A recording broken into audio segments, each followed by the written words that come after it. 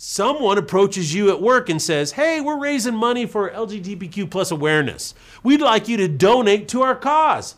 You think to yourself, well, that's not my cup of tea for whatever reason. So you politely decline.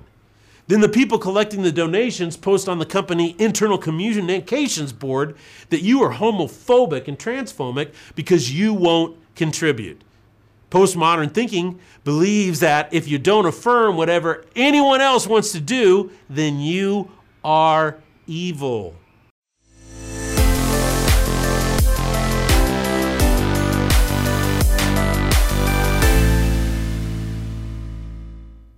Hello, Dr. Douglas Peak here with part 2 on what in the Sam Hill is postmodernism.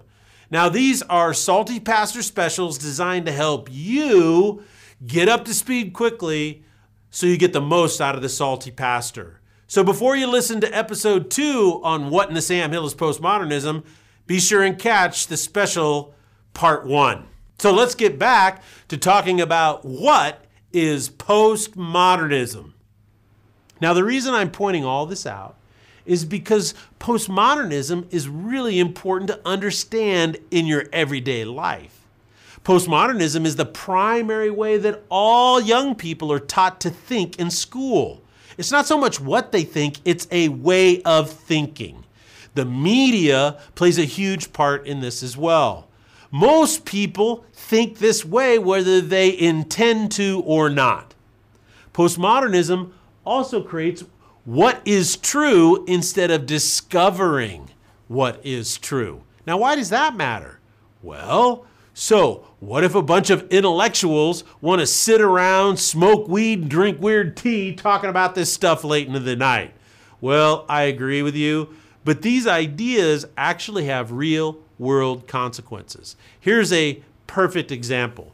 There was a man by the name of Caillou Sam-Fon who got his PhD from the University of Paris, Sorbonne, in the early 70s. He was highly influenced by French postmodern philosophers. Now, he was from Cambodia, and he returned home with his PhD and joined the Khmer Rouge Communist Party, and eventually became the number 2 or number 3 man. In 1975, when the Khmer Rouge took over, he was the architect of what today historians call the killing fields. He masterminded the murder of over 1 million people. These are his own countrymen. In Cambodia, that was between 30 and 40% of the population. You see, since there is no actual truth, human beings are a result of social constructs only, then instituting communism and creating the killing fields of Cambodia was a rational and good choice in his mind. So postmodernism has real world consequences. Now, you and I, we don't live in East Asia. So how does postmodernism affect you and me specifically today? Well, number 1, someone approaches you at work and says, hey, we're raising money for LGBTQ plus awareness. We'd like you to donate to our cause. You think to yourself, well, that's not my cup of tea for whatever reason. So you politely decline. Then the people collecting the donations post on the company internal communications board that you are homophobic and transphobic because you won't contribute. Postmodern thinking believes that if you don't affirm whatever anyone else wants to do, then you are evil.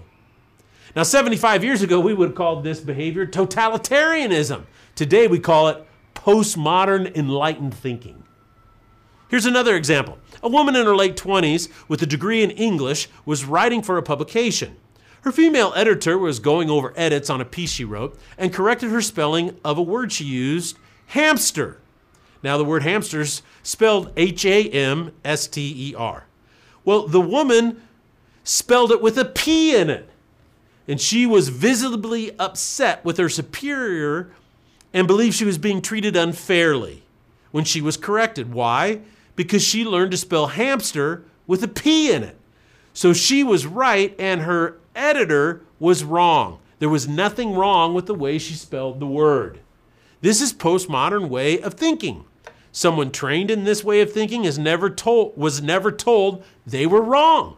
Whatever they believed to be true was in fact true. That's a real story, by the way. Postmoderns would also believe that the editor was evil. She did a moral wrong because the editor was imposing her opinion, her absolute truth on this young woman. The editor was enacting what is commonly called a power play. She was an oppressor in that situation. Here's another illustration of postmodern thinking. The Oregon Department of Education provided training to elementary school teachers. In a section of the training on how to teach mathematics, titled Ethnomathematics, it states that focusing on finding the right answer and showing your work supports a system of white supremacy. This makes total sense to a postmodern thinker. In 2010 in Queens, a woman was being mugged. Hugo Tailyax stepped in to save her. The mugger then stabbed him multiple times and fled. Now, the most interesting thing about this story is that 20 New Yorkers walked by as he bled to death on the street, and they did nothing. Some people took pics with their phones of him bleeding out. No one called an ambulance, no one dialed 911, and he ended up dying. Now, postmodernism undermines your ability to act courageously when things go wrong. Because ultimately, everything's gray. There is no right or wrong, no good or evil. People are more interested in filming a crime with their cell phone than helping someone or stopping it. Now, here's another illustration of something very recent. Richard Schofield is an English host on a morning show called This Morning in Great Britain. After 27 years of marriage and 2 children, he came out as gay. The press hailed it as one of the most courageous acts in modern history. Now, does this seem a little odd to you that a man who'd been married for 27 years and has 2 kids is now a completely different identity? This is the result of postmodern thinking. Today, the group of teen girls with the highest pregnancy rates are girls who identify as lesbians. Does this sound odd to you? Well, not to postmodern thinkers. I hope you are now starting to realize how this belief system is a part of how everyone has been trained to think in America today. Can you see how it affects people in everyday life? Therefore, when it comes to postmodernism, I want to encourage you to understand it. Because when you understand it, you can win any argument you ever get in, because you know the subconscious motivations, the mental patterns, the logical fallacies from a false premise that exist in postmodernism. When you understand it, it makes you a better employer. You understand how your employees have been trained to think. When you understand postmodernism, it also, this may sound strange, it makes you a better lover. That's right. It teaches you how to love people better because it allows you to be a better person. You can be a better spouse. You can love your husband or your wife because you have a much deeper understanding of what influences and affects their way of thinking. It keeps you out of attacking them as a person when you have a conflict, and it allows you to focus on the way of thinking that causes the conflict. So let me wrap up by saying this. Dr. William Lane Craig, a philosopher I highly respect, says this: the idea that we live in a postmodern culture is a myth. In fact, a postmodern culture is an impossibility. It would be utterly unlivable. People are not relativistic when it comes to matters of science, engineering, and technology.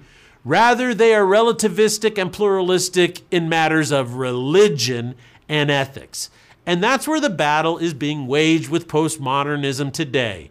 It's about our sexual identity, our sexuality, what we can believe or our faith, and what we actually believe to be right or wrong.